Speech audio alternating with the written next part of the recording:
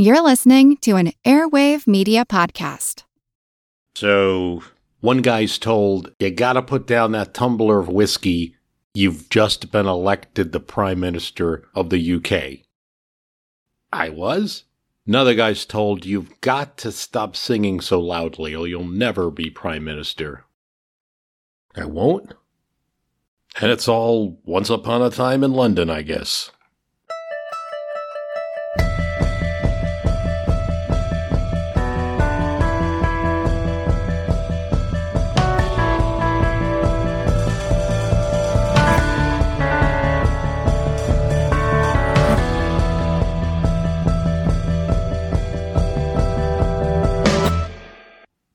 When you need mealtime inspiration, it's worth shopping Kroger, where you'll find over 30,000 mouth-watering choices that excite your inner foodie. And no matter what tasty choice you make, you'll enjoy our everyday low prices, plus extra ways to save, like digital coupons worth over $600 each week. You can also save up to $1 off per gallon at the pump with fuel points. More savings and more inspiring flavors make shopping Kroger worth it every time. Kroger, fresh for everyone. Fuel restrictions apply. Any way you look at it, the UK had a tough go of it in the 1970s. Its economy starts the decade not really growing, a percentage or two. Unemployment is high. And when I say inflation was high, I mean it reaches 17% in the middle of the decade, 1974, 25% the year after. The whole West was taking it on a chin, especially because the OPEC nations were deciding to restrict oil sales. But as Andy Beckett, author of When the Lights Went Out, says, Britain's problems were the worst of the West. Here's Beckett. All countries have their difficult eras, periods of national embarrassment, of slipping confidence, of decline, of crisis, both real and imagined. But for Britain, since the Second World War, by common consent for decades now, the worst of times came between the election of Edward Heath in 1970 and the election of Margaret Thatcher in 1979. Crippling strikes, 4 different governments in 9 years. You have to consider that Britain is finished, Henry Kissinger tells Gerald Ford, the American president, in a meeting. And nor was this just some American opinion. Sometimes at night, I think, says James Callahan, if I were a young man, I would emigrate. These are strong words coming from the number 2 official in government. Aside from economic stats, there's the unmistakable voice, when you place the needle on the record, of Johnny Rotten, the leader of the Sex Pistols, very popular at this time, singing over and over again. No future, no future, no future for me. Lights will go out across the country by accident and on purpose, as part of the government's plan, a 3-day work week. Where do you go for relief? In the United Kingdom then and now, the place where one deals with problems. The people in charge are in a former royal palace, the Palace of Westminster. Look at it. It commands you when you see its foggy visage from the other end of the Thames on South Bank Centre, where I was just a few weeks ago. Tourists like me find it unmistakable, so much a part of what you're seeing when you see the City of London. Yet its architecture is something that just doesn't exist in many places. It's a retro 1860s Tudor Gothic style. It's a long building. It could fit several U.S. Congresses in there. It has 1,100 rooms. And so it was in 2022 when I, as a grateful tourist, got to see it. And so it was in 1975 when the problems reached this riverbank arsenal of democracy. It was completed in 1868 and reflects modern English. Great people have served here. If that's not obvious, to greet you as you walk in are statues. First, the statue of Churchill in the park across the street. Oliver Cromwell as you line up and enter the building, making it clear that this is a palace of democracy, of standing up to a king as much as serving a king. Both elements are represented. As I walk through the entrance to the Commons and Peers' chambers, there's several statues that maybe some know, maybe some don't. Robert Walpole, the first prime minister. But there's several I immediately identify with. Edmund Burke, supporter for American rights. Charles James Fox, who went so far as to wear the blue and buff in the Houses of Parliament during the American Revolutionary War, supporting the American side within Parliament during the war. He's got a statue there. So do both Pitts. There's a lot of ghosts in this building. Eternal gratefulness for the guide in the building who explained to myself and my wife which statue was Clement Attlee and what he had done. They really are patient staff. They take a lot of time. The security's excellent. Quite an amazing thing to go into a building that, especially during the time we went in it, while the government was being upended and there was a new Chancellor of the Exchequer, new Prime Minister coming. Every day there's a rabble in there and a ruckus, here's, and Mr. Speakers, among right honorable friends on red and green benches. They do this all day and late night sometimes, but still have time to let in tourists, including their American cousins. But back to the 1970s, this building was definitely in flux. And as a member of Parliament, it was hard to know where you stood. It starts with Harold Wilson, the Labour Prime Minister, and his silver snowball pipe smoking, seemingly in charge. Up for what should be a pretty dull election in 1970, the polls say that he will win by 12 points. The opposition Conservatives are led by Edward Heath, and to some, he seems more interested in yachting and playing the piano than governing. Do you care more about politics than you do about the arts? Well, I love the arts, of course, as you know. This is a very provocative question. I love the arts. Why is he leader? Heath was a loyal inside operator, one of the former whips for previous conservative governments. I love the arts, and particularly music and pictures, which are the two things for which I devote most time, I suppose. There was a fluke rebellion that occurs, and Heath ends up getting elected. Members are told to vote for the foreign secretary, and they don't like being told, and so in rebellion, they pick a different minister, Heath. But this is not a high tide of conservatism in the UK. Harold Wilson's immensely popular.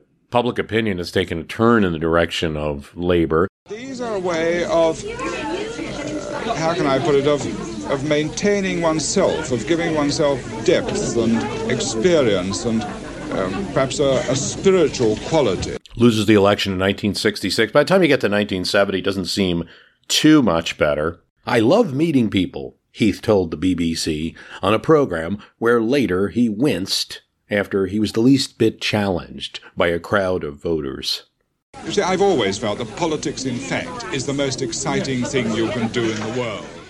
People felt that Heath walked too fast through the crowds, didn't shake hands long enough, didn't look people in the eye, and sometimes that went for members of Parliament as well as members of the public. In fact, Edward Heath himself figures there's no chance Conservatives are going to take over the UK. In fact, in his own constituency, he's got a problem. Because he's got an opponent that's changed his name to his, Edward Heath. So the Conservative Party has got to put workers at the polls to say, vote for this Ted Heath, not the other Ted Heath, please. And that's just for his own constituency seat. All the reporters on election night flock to the current Prime Minister, Harold Wilson. Labour has that 12% lead. Heath is being told he'll be replaced as party leader soon if he loses. That was rude, he says in his memoir. If this were, as it might be in an American system, Heath versus Wilson, Wilson would win.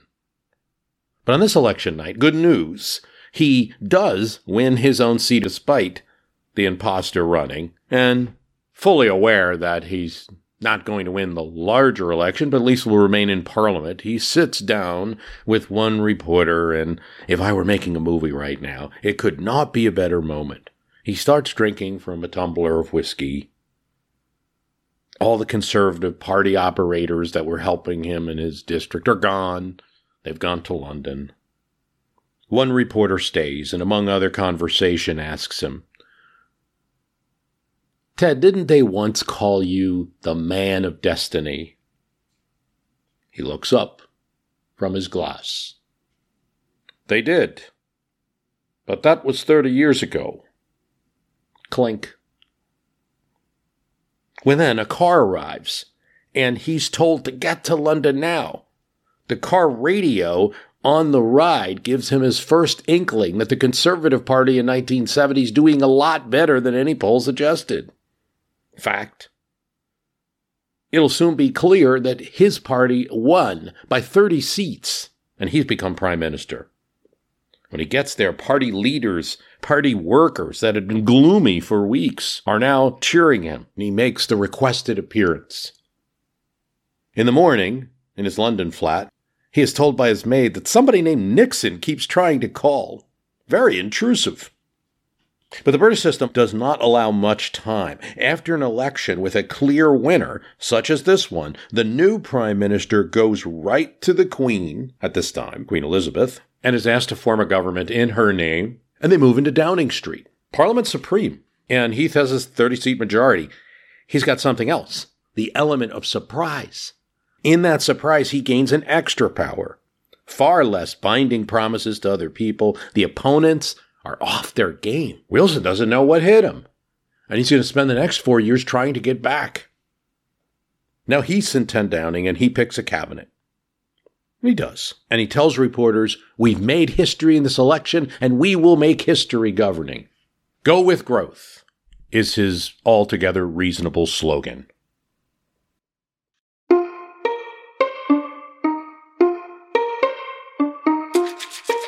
In London, if someone was staring at you, don't worry. They're probably made of stone or wood. Faces are everywhere in the old masonry and carpentry of buildings. In Parliament, we're talking about wooden faces, wooden watchers, lifelike, detailed angels that most can't see. I miss them during my trip into Westminster Hall because they're so high up in the air. The roof angels, delicately carved, built by the head carpenter of Richard II. The hammer beam roof at Westminster Hall. They actually have a structural role in the building. The masterful suspension system that for hundreds of years has held the roof up, even with no supporting columns, so that there is a maximum amount of floor space in the hall. And a useful reminder, these roof angels are, that King Richard ruled with God's grace. He was, after all, the first king to demand the term Royal Majesty. Their wings, their curved ribs, their shields. Members circulate around this giant palace, conducting their politics. Maybe these things that we see as awesome could remind them of traditions as they make decisions. Or maybe not. Maybe it, just like anything else, gets old over time. I don't know. I would have to think it's the other way. It's such an old building that recently a 360-year hidden tunnel was discovered within Westminster. It's worthwhile to think about the setting where the government introduces its legislation. Consider the former chapel of St. Stephen, that if you watch C-SPAN and see Prime Minister's Questions, or you see it on the BBC or the news, that chamber with the green benches and the speaker that's a former chapel. And it's kind of more evident when you're inside that chamber, as I was allowed to be recently. Quite a great experience to be in that room where those debates take place and actually get to stand. You're not allowed to sit on the benches, but stand within the benches to see the dispatch box from which Liz Truss, Boris Johnson, and now Rishi Sunak speak, and Keir Starmer of the opposition on the opposite side. Those two gilded dispatch box are pretty impressive. The table, which is a gift from Canada, and it's impressive, and it is so much smaller than it appears on TV. When people talk about the lenses of TV making things look bigger, wow. It really is true with that Commons chamber. I can only tell you that I have no idea how everybody fits in there. Doing a little research, I see that there's been complaints since the 1600s about members not having enough room to maneuver. And for big events, let's say the new prime minister's first prime minister's questions, you could see that there was an overflow going into the hallway of members of parliament listening. Those aren't tourists, those are members of parliament listening the only way they can. And that's what happens in a body of 650 members. But there's even more, because across the hallway, one of the first things you go into in the tour is the other chamber, the Peers Chamber, where the House of Lords meets, the red benches. You get to see that too on the tour. The House of Lords is actually a bigger body. It's over 800 members of the House of Lords, of any democratic institution that I'm aware of. In the room, they have debates in the Lords. The House of Lords considers legislation. They put a lot of time into their duties. They look at aspects of questions. They make recommendations to the House. They can delay legislation. They're limited in the amount of time that they can delay legislation. Their powers are very limited in that aspect. They must consider every piece of legislation that the UK Parliament considers. There is no party that controls the House of Lords. There are Conservative and Labour members, but neither has a majority. There are more Liberal Democratic members in the Lords than there are in the Commons. And then there are non-party members, crossbenchers, and then there are bishops. And they have a section and participate in the House of Lords. So it's not quite as powerful as, say, the U.S. Senate, but it has a consideration role that's pretty important. We are determined to get steadier prices. Now, I believe that the proposal we put forward for a £2 a week across the board increase for everybody, giving up to $2.60 in earnings, was a very fair proposal indeed. Heath will have a few choices, though he's not going to change the world. He's a get-along conservative. We can cut taxes, sure, trim regulation, sure, be more forceful with those unions, encourage business. But let's not rock the boat. Heath has experience with this after the war when fellow conservatives are attacking the Labour Party for starting national health. He was somewhat okay with the tax, but when conservatives started saying that Labour, under the then Prime Minister Attlee, was going to start a Gestapo and start rounding up citizens, he cringed at those type of attacks and wondered if he could keep being called a conservative. Fortunately for him, in the 1950s, the consensus of the party, including really when Churchill comes back as prime minister, and certainly with Eden and Macmillan, is that you didn't rock the overall boat so much. Basic structure would be left there: education support, welfare support, healthcare support. There's Beckett.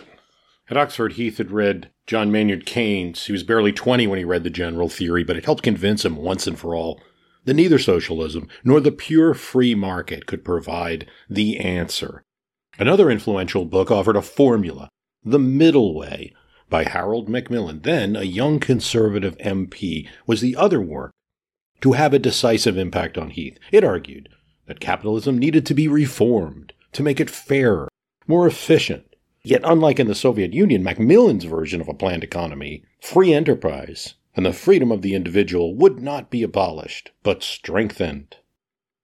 Now Heath's education minister at the time, Margaret Thatcher, is a little more willing to change.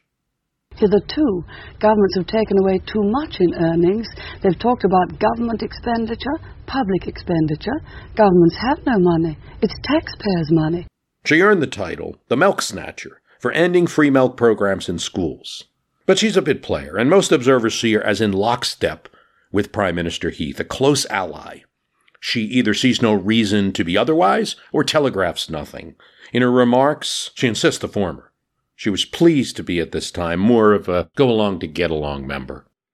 But Heath is able to get these significant changes done. He will regulate union conduct with the Industrial Relations Bill passed with great opposition from the Labour Party. Despite 250,000 labor union members protesting in London, it becomes law.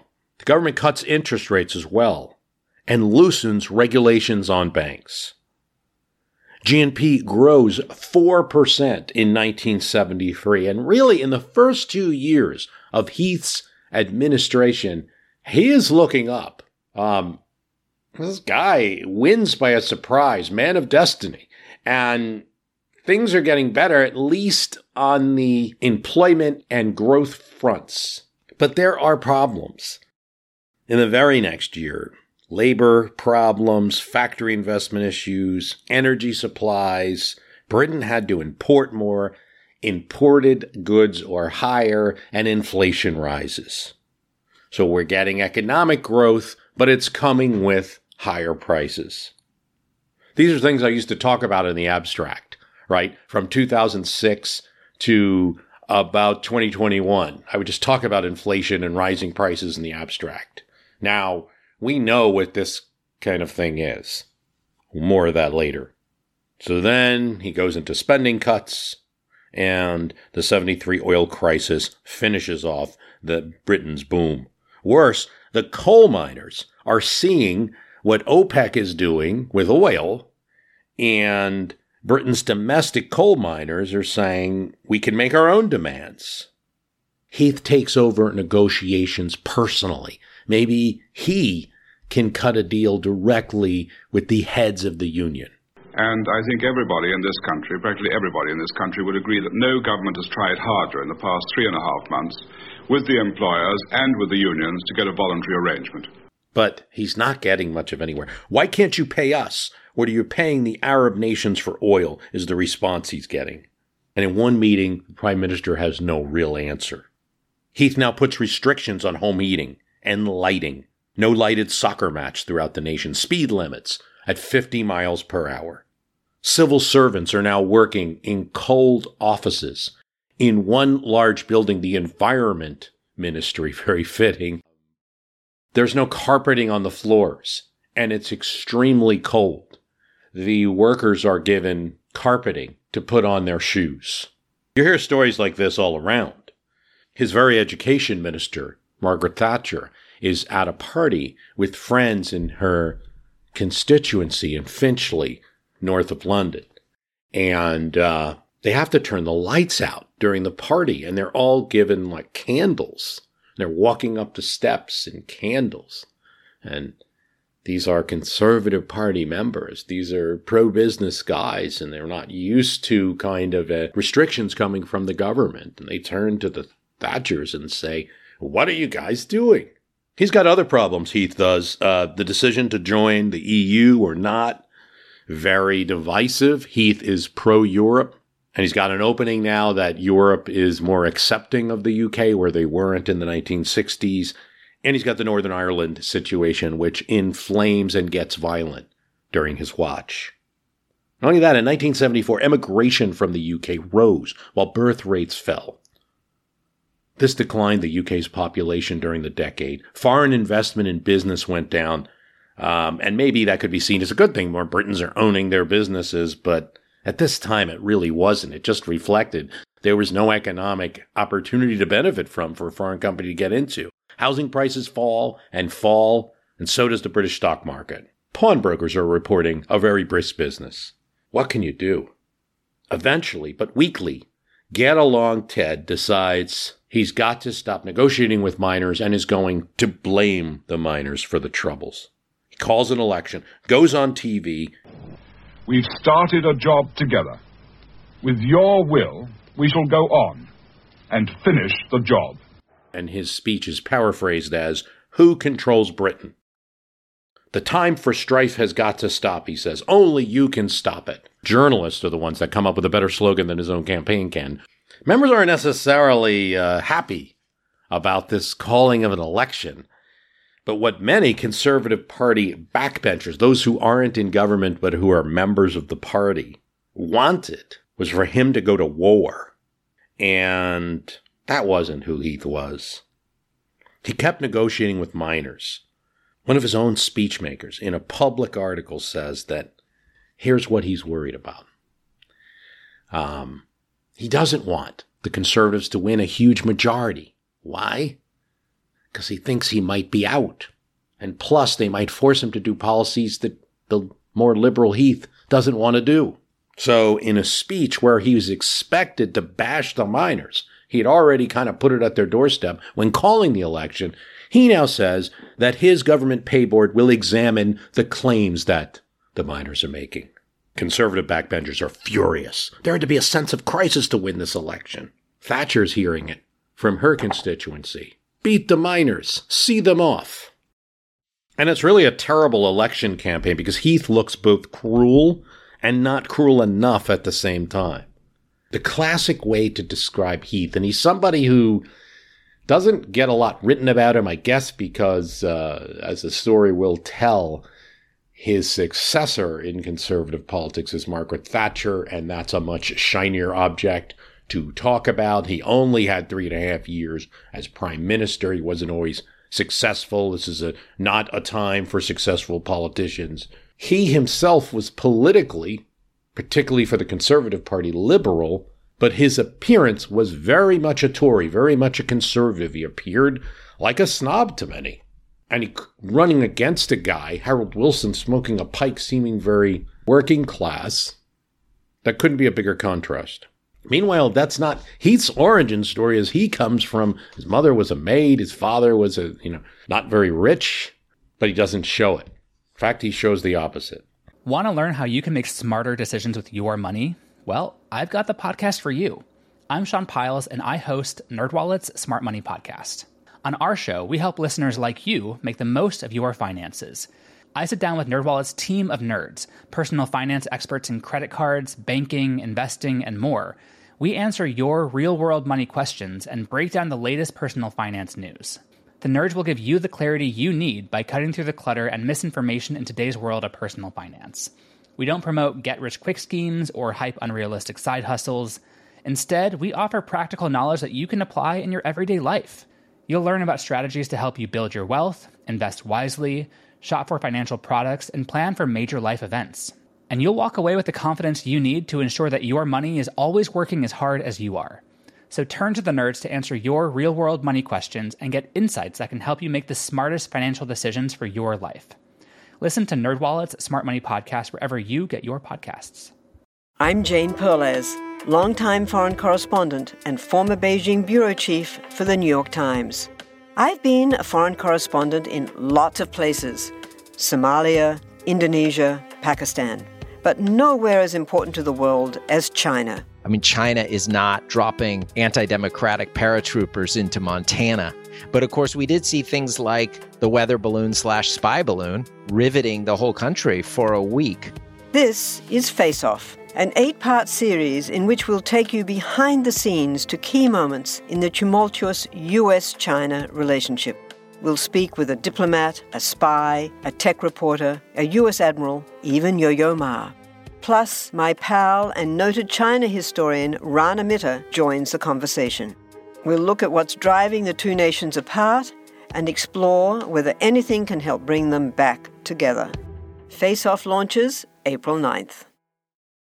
He's also got a problem with a right-winger, Enoch Powell, who had made such racist anti-immigration comments. I mean, talking about rivers of blood in the UK if we let various immigrants in from British Commonwealth nations, that he has to kick him out of the party, and he does. And that leads to, not only is Enoch Powell now supporting the Labour Party publicly, which he never had done as a right-wing conservative, but he's got about 15 members of parliament who are still in the Conservative Party who are kind of sitting on their hands in this election now.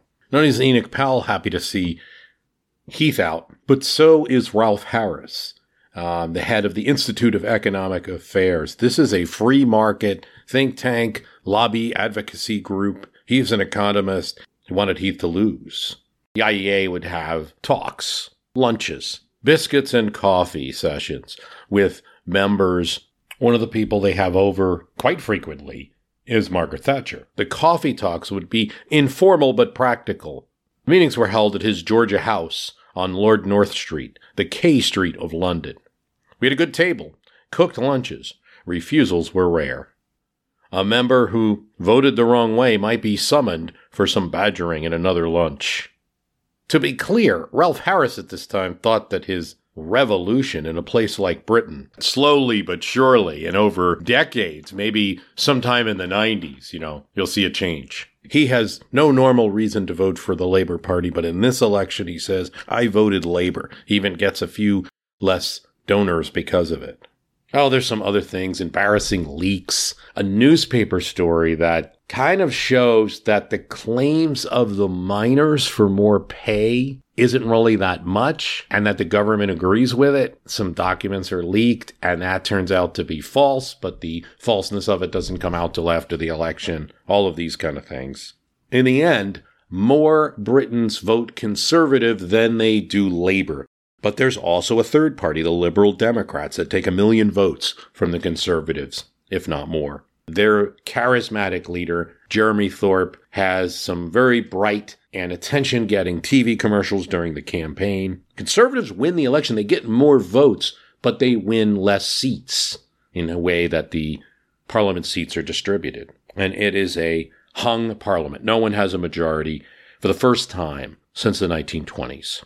So whatever happened, the answer to the question of who governs Britain didn't seem to be Heath, but it wasn't quite Labour either. He tries to form a coalition government. This hadn't been done since the 30s. Tries to form a coalition government with Jeremy Thorpe and the Liberal Democrats. They truly aren't interested as a party, and Thorpe doesn't think that Heath is popular enough to go into coalition with. He says, maybe if you step down as prime minister, I might do it. Now, we talked about when there's an election in Britain, normally prime minister leaves and a new one takes over. Well, Heath doesn't leave right now because he thinks he still has a chance to form a government. And Thorpe is in his country house while the press is outside his country home thinking he's there. Walks across his field and his neighbor's farm to get to a distant train, takes the train into London, and secretly gets into 10 Downing Street to meet with Heath. It's a nice little maneuver, but they get nowhere. The talks get nowhere. Not only is the Liberal Democrat Party not interested in coalition, but Heath's own Conservative Party isn't too fond of it. By default, the Labour Party, which won more seats, though not a majority, becomes the governing party. Harold Wilson is back in as Prime Minister. He'll only get till October, a very quick time, from February to October 74. So there's 2 elections in 1974. He is able to quiet down some of the mining, some of the labor issues, being a Labour Prime Minister, having good connection with the trades, although as Britain will see in the 70s, just being a prime minister of the Labour Party doesn't give you automatic ability to tell the unions what to do. In fact, sometimes as they reach James Callaghan's prime ministership, it'll be quite the opposite. They'll get quite tired of the Labour Party. But right now, he's able to maneuver some. And then in October, there's that second election, and Heath clearly loses this one, and Wilson gets a majority, just of 3, but still a majority. Now, Conservative Party now has lost 2 elections in 1 year. They're embarrassed, and many expect that Heath will resign, but he does not. The UK is deciding whether to go to Europe. He's still a principal figure on the pro-Europe side. He believes that the country will eventually call on him to become prime minister. Many in the Conservative Party think it's time to go. The UK Spectator, a conservative journal, is actually celebrating that the Conservatives lost the election. The squatter in number 10 will now go. They don't consider him a real conservative. As we referenced, there's a great number of rooms, 1,100 rooms in the Palace of Westminster, and there are publicly visible rooms. There are also offices and conference rooms. There are libraries for members that overlook the Thames. The Speaker lives here in Westminster and has a residence. Then there are several eating establishments. After all, this is no joke. There's 800 plus lords and 650 members, plus guests, plus members of the press that must be fed. There's the Strangers' Bar, which is where members of Parliament can bring a guest. This is also the case with the Churchill Room. The members' dining room opens at noon or 12 and stays open till 11:30 at night. It tends to be open late if Parliament's open late. Compare this with the tiny U.S. Senate mess, where I did get excellent Yankee bean soup, but it was in a very tiny spot. Members' dining room is members only except on certain days. There's the Moncrief Bar for the press, the Dispatch Box, all in all 8 bars and 23 points of service for food and drink. MPs, lords, and the tens of thousands of press, lobbyists, former members who have passes. It ought to be a pillar of the English Constitution, so a political reporter said of Annie's Bar, which existed a staircase above the House of Commons in the Parliament building and named for a barmaid who was long since passed away. Annie's was a place where Churchill might have gotten a tumbler between votes. Though damaged in the war, it was closed for a time and rebuilt in the late 60s by the publisher Robert Maxwell, who then owned a concession company. It's quite popular since journalists were allowed in Annie's. Members could have a drink on their expense account. Cabinet ministers and players on the stage, said one journalist, 10 minutes earlier, were now drowning their sorrows and sharing their wisdom with journalists and new members and the no-hopers who were just not going to ever be in government, or those who were perpetual rebels, were Annie's best clients. In the 70s, Annie's plays a role with labor and very small majorities. Every vote, or division as they call it, was hard to gauge. Annie's was as good as any place to judge how the action in Parliament was going. All you had to watch was how often the leadership whips were sent up to Annie's to pull members out to find them to get them to vote. I saw fights aplenty, one journalist said. I was even sucker punched once. But there was also camaraderie. The rule in Annie's was the same as anywhere in the Parliament building. Not a word that is said there can be printed in the paper or said on television or discussed without that member's consent. As a well-known political reporter who would get a bar in Parliament named after him after his death said, Annie's was a horrible place to get a scoop, but a good way to get a sense of things.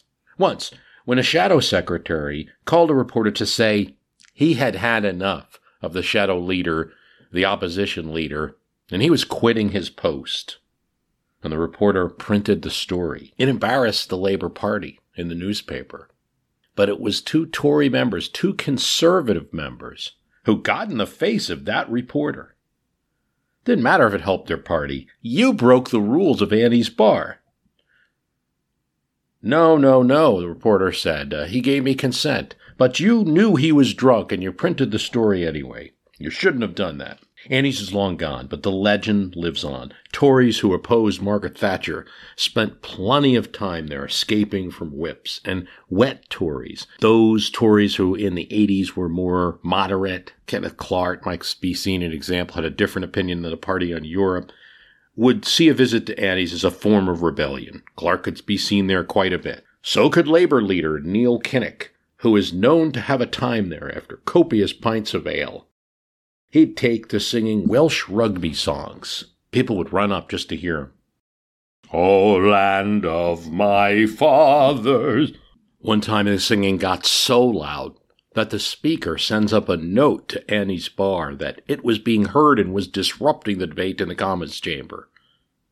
They do get Kinnock to stop, but not before singing a couple of verses. Gulad.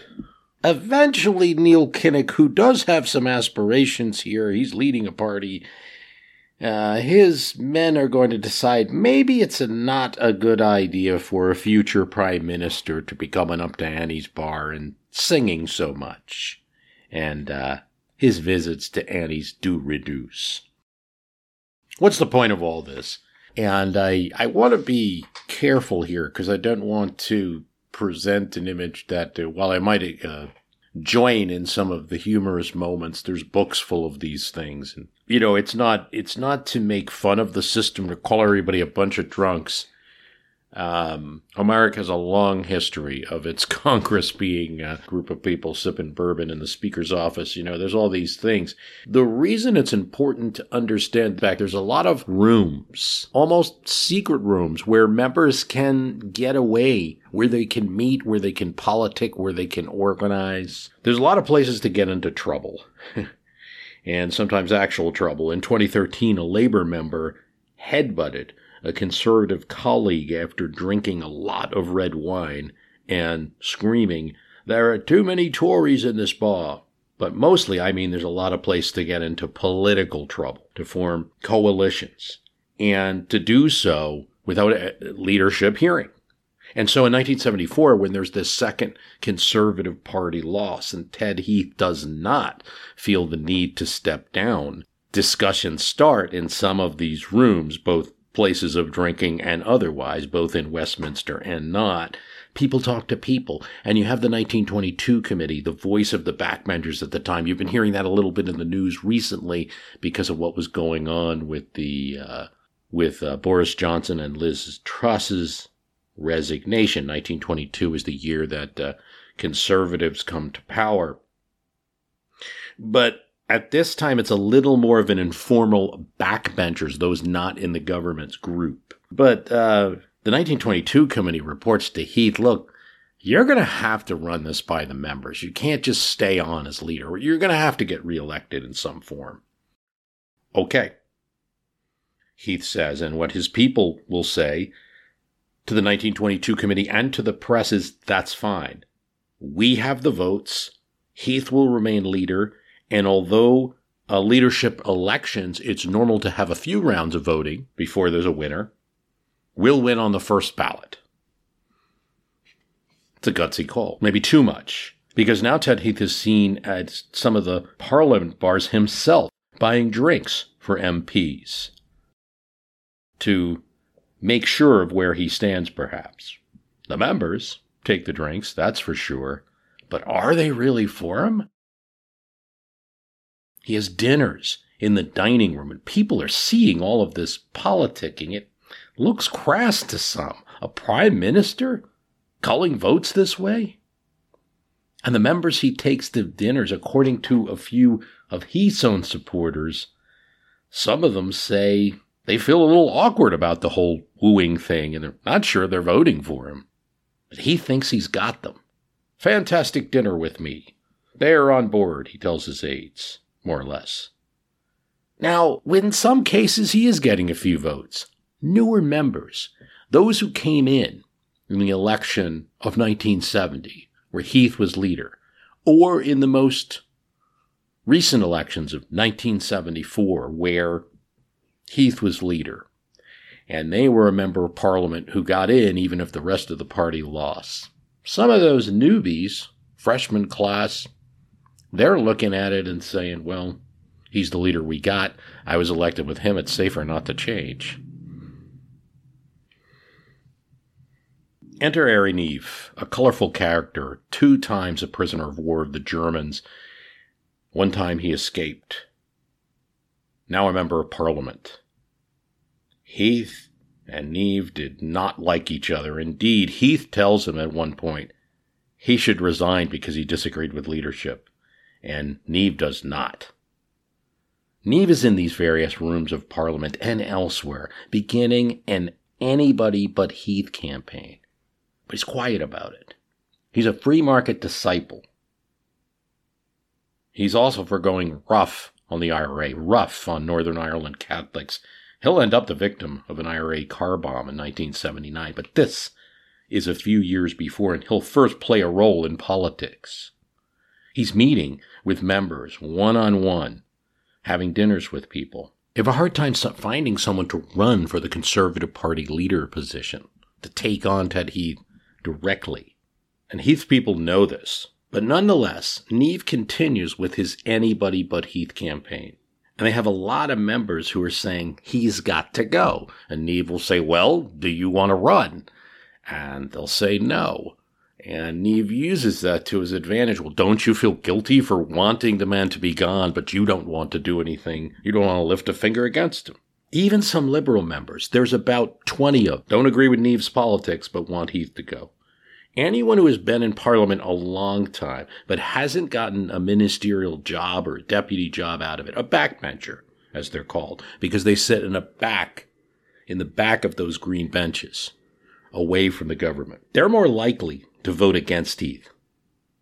Margaret Thatcher, Heath's former education secretary, and she tells her own local paper in her constituency of Finchley, in the north of London, they won't elect a woman prime minister. The first woman prime minister will have a very difficult time, and I do not want to be that person. But she does tell Neve this. She would run if nobody else stands up against Heath. This is all good and just noted because Keith Joseph, the conservative critic, does eventually agree that he will run. Hi, it's Bruce. Listen, we all know the news headlines are full of wild stories, like how the world is tipping towards authoritarianism, all while somehow, simultaneously, freezing, flooding, and on fire. It's a lot to take in. But what if, instead of being on the brink of disaster, we're actually on the cusp of a better world? If I've got your attention, then I highly recommend tuning to a podcast that offers a weekly dose of optimistic ideas from smart people. What Could Go Right is the acclaimed news podcast from the Progress Network. Zachary Karabell and Emma Varvaloucas dive into the biggest news and most pressing topics of our time, from climate change to politics, and make the case for a brighter future. Season 5 features fascinating guests like democracy scholar Yesha Mounk on the hidden perils of identity politics, and NPR anchor Steve Inskeep about the importance of talking to people who differ from you, and what Abe Lincoln learned from those conversations that helped him unify the country. It's time to ditch the doom-scrolling and polarization and start focusing on some of the things going right. So check out What Could Go Right wherever you listen to podcasts. We all know how important it is to keep your eye on the money, and not just your own. To follow trends, track financial situations, follow gains and losses, check out the Yahoo Finance Podcast. Every day, we'll give you a quick overview of the latest market and financial news that you need to know. You'll be able to hear about the biggest headlines in the business world in 3 minutes or less, right after markets close. It's perfect to listen to while you make another cup of coffee or work out a new budget. Check it out now. Listen to Yahoo Finance wherever you get your podcasts. That's Yahoo Finance wherever you get your podcasts.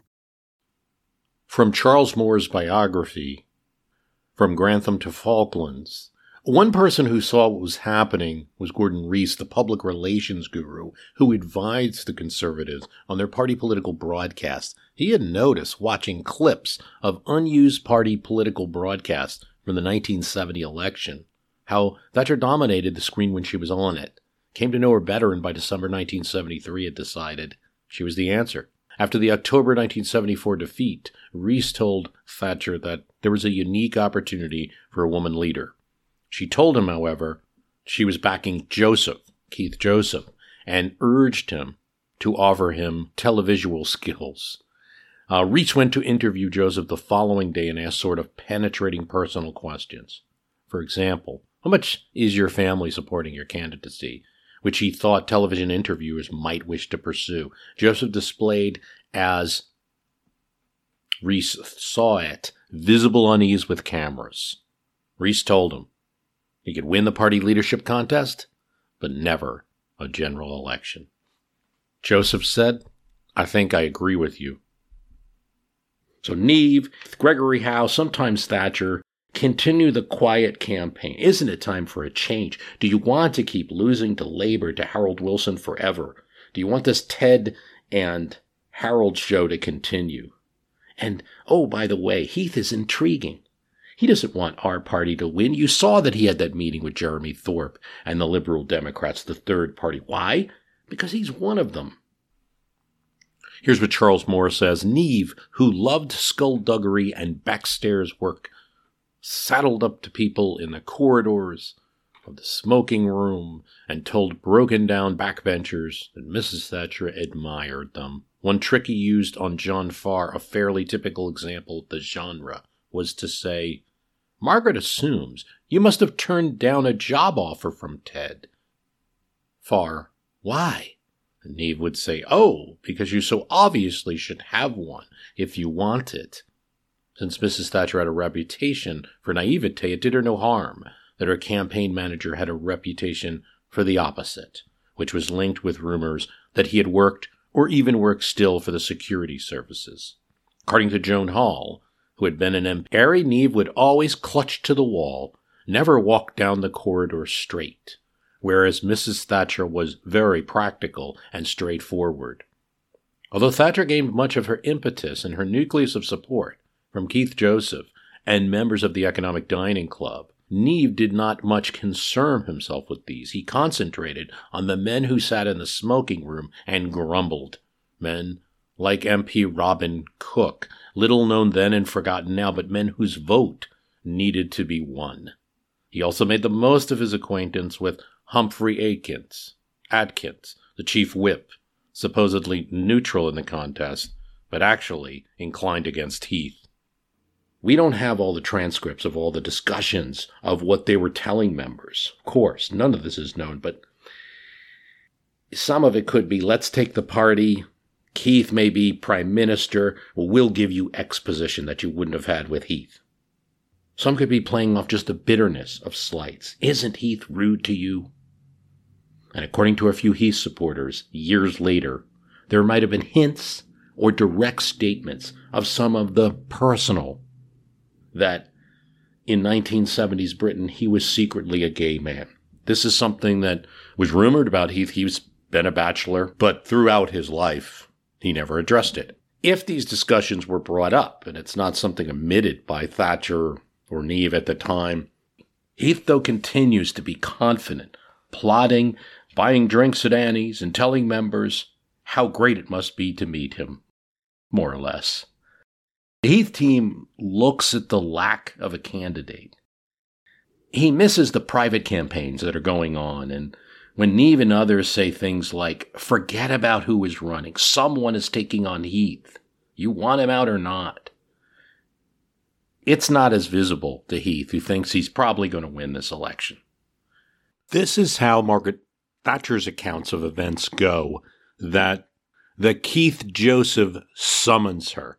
He had made this speech in Edgbaston, and I think, some of the content of the speech might actually be more closer to conservative politics today, but it's attacking collectivism and doing it in a certain cultural way, and the press is just hounding him about it.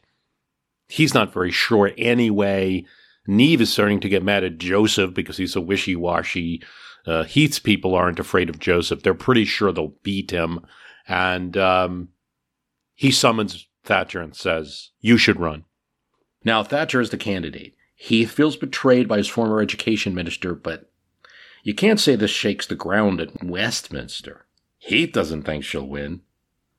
And even Heath's bitter enemy, former conservative Enoch Powell, who didn't like Heath at all, said they'll never elect that woman, not with her accent and her hats. Yet on the first round ballot, at the Conservative Party leadership contest, it's exactly what happens. Thatcher wins the vote, 130 to 119. Now, that's not enough of a win. That's 11 votes. You need more than 40. There'll be a second round. Because there's still a candidate that got 16 votes. Later, when a reporter tries to remember what he was running for or why, he doesn't even remember himself. There's 11 people who abstained in the vote. There's still votes available for Heath to get. But Heath had said previously that he'd win on the first ballot. He's embarrassed, and politically, he's finished within the party. Even he sees that now. Here's the New York Times. Former Prime Minister Edward Heath, 10-year leadership of the Conservative Party came to an end last night. The results surprised most politicians. Miss Thatcher, a favorite of the right wing of the party, edged out Heath by 11 votes. Today's vote was difficult to read. Many of the Thatcher votes were Stop Heath votes. The article from February 1975, when the election occurs, also mentions that now Willie Whitelaw will run against Thatcher. Whitelaw is an ally of Heath. He's the chairman of the party, and presumably he'll win the election. Certainly over in Downing Street, Prime Minister Harold Wilson, making a prediction about his rivals, said, they'll never make that woman leader. Whitelaw will win. A week later, both the Tories and Wilson are proved wrong. Thatcher beats Whitelaw by more than 42 votes, enough to win outright and become leader. She holds an immediate press conference. Did you win because you were a woman, they ask. I'd like to think that I won on merit. And as she leaves, the way that the room is configured, she sees an opportunity to say something, and now I will take a turn to the right. This all happens, amazes everyone. Now, what really happened here? Fortunately, There's a study done. We know some of this. In Comparative Politics 1981, Cowley and Bailey, they interviewed members. Not all remembered why they voted. They also grouped members based on their politics, based on how they voted, if they ever rebelled from the conservative government of Heath. Were they members of the conservative clubs within the party, the 92 Club, the Monday Club? Where'd they come down on Europe, immigration, Rhodesia, which was an issue at that time? The demographics, newer members, they tended to support Heath. Longer standing, supported Thatcher. Southeast England members tended to vote for Thatcher. Important, Cowan and Bailey found, because the Conservative Party then and now, in its regional support, draws support from the south of England. The southeast, really. Heath is from the north, but ideology is also a factor. More conservative-leaning conservatives voted Thatcher. Some of them that were still going strong in 1990 and were right-wingers were among those who voted for her in leadership at this time. Here's what Cowan and Bailey said. The orthodox account of this story, how Thatcher wins the leadership, is that dislike of Heath was high.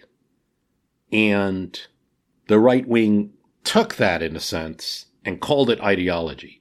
Ideological factors are downplayed in traditional accounts of what happened in 1975, but Cowan and Bailey disagree. They find that the biggest factor in many votes between Heath and Thatcher are indeed political issues, ideology. Another way to say it, the Conservative Party was just that. They happened to have a more liberal person in leadership, maybe more in line with the 1950s style of conservatism, and they were ready to turn right. Particularly after the 1970s situation, which showed itself. Inflation, strikes. It's not really clear in the run-up between Thatcher winning this leadership contest and then the 1979 general election that the Conservatives are going to win. In fact, many think that if James Callaghan, who becomes prime minister after Harold Wilson is very sick in his second term in office. James Callaghan becomes prime minister. He's got a much stronger relationship with the unions. He bickers with them at times, but he's also able to control them. He has been able to control them more. But even he's getting tired of the amount that they're asking for, particularly when inflation starts to go down from where it was to just about 8%, and you still have unions asking for 16% increases. And Callaghan, a Labour Prime Minister, makes a rule. That's it. You're not getting any more than 5. No one knows where this came from. The unions say this is a non-starter. We're not even going to negotiate. We're not even going to start talking at 5. Where'd this come from? Callaghan's pretty insistent on it. And so you've got kind of two parties by the time you get to the end of the 1970s, fighting with the unions. But even then, conservatives are down in the polls. Callaghan's very popular. A lot of people feel that if Callaghan were to call the election earlier, maybe in 1978, probably would have won it out. Instead, he waits till the longest time possible to where he constitutionally has to call the election. You enter the winter of discontent. Unions start a very difficult series of strikes. Where will the major cuts be? Will they be in health, in education, social security? Start off with one thing. You make it sound as if that were totally impossible. You know, when the IMF came in and looked at Mr. Healy's profligate spending, they said, Mr. Healy, if you want to borrow money from the IMF, you've got to cut spending. And you've got to cut it by something between 2 billion and 3 billion. And he did. People want to know how you do it. One moment. So there is evidence that it is not impossible. He did it when he was told to. We told him he should have done it before. Now let's go and have a look at some of the things. This particular government has increased the amount available to the National Enterprise Board from 1 billion to 4.5 billion. We think that's for backdoor nationalisation. They haven't put in their manifesto 1,000 million pounds to 4,500 million. That's a colossal increase. And Thatcher's Conservatives are elected in 1979 to the surprise of many.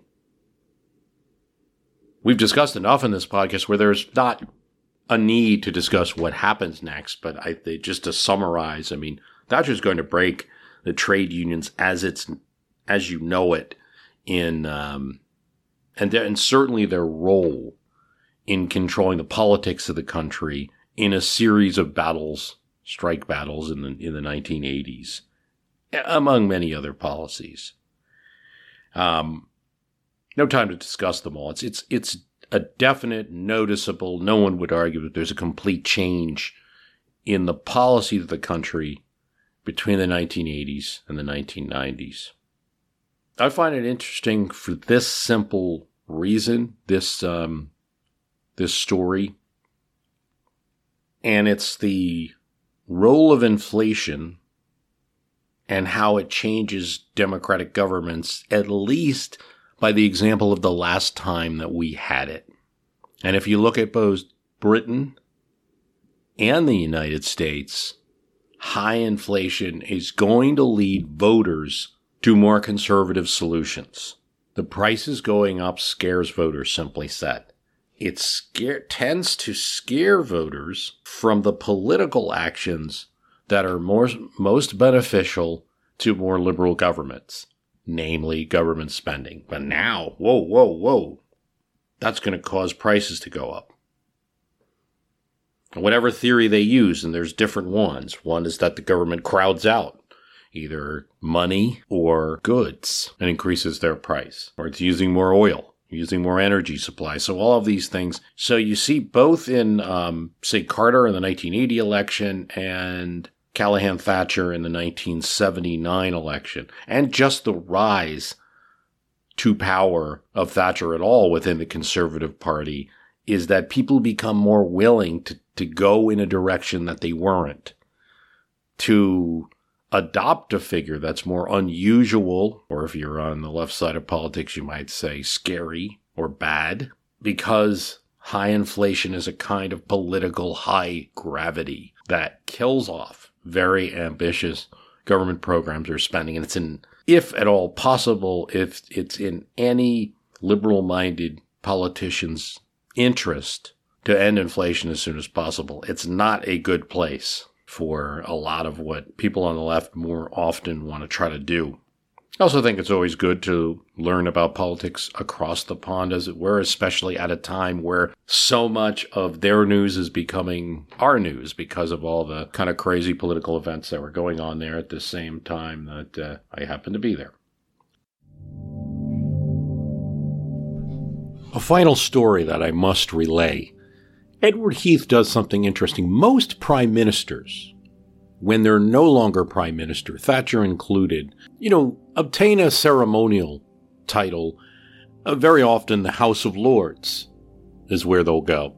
This is offered to Edward Heath, but he wants to stay right in the Commons, especially after he's defeated his leader, and after Thatcher becomes prime minister, one of her biggest backbench critics will be Heath, who has no compunction about speaking out against his policies. It's called, by many people, the incredible sulk.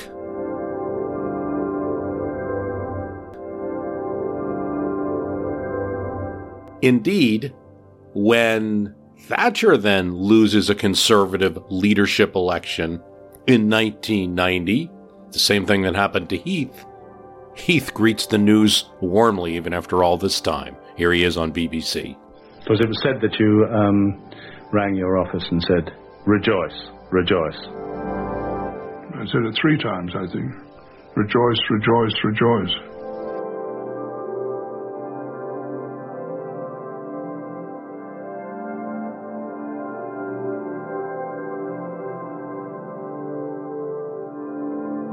As always, I want to thank you for listening, and if you like the program, please tell someone about it. Writing a review on Apple Podcasts is a great way. Voting other reviews, helpful or not helpful, is another great way to really help out the program. Thanks for listening.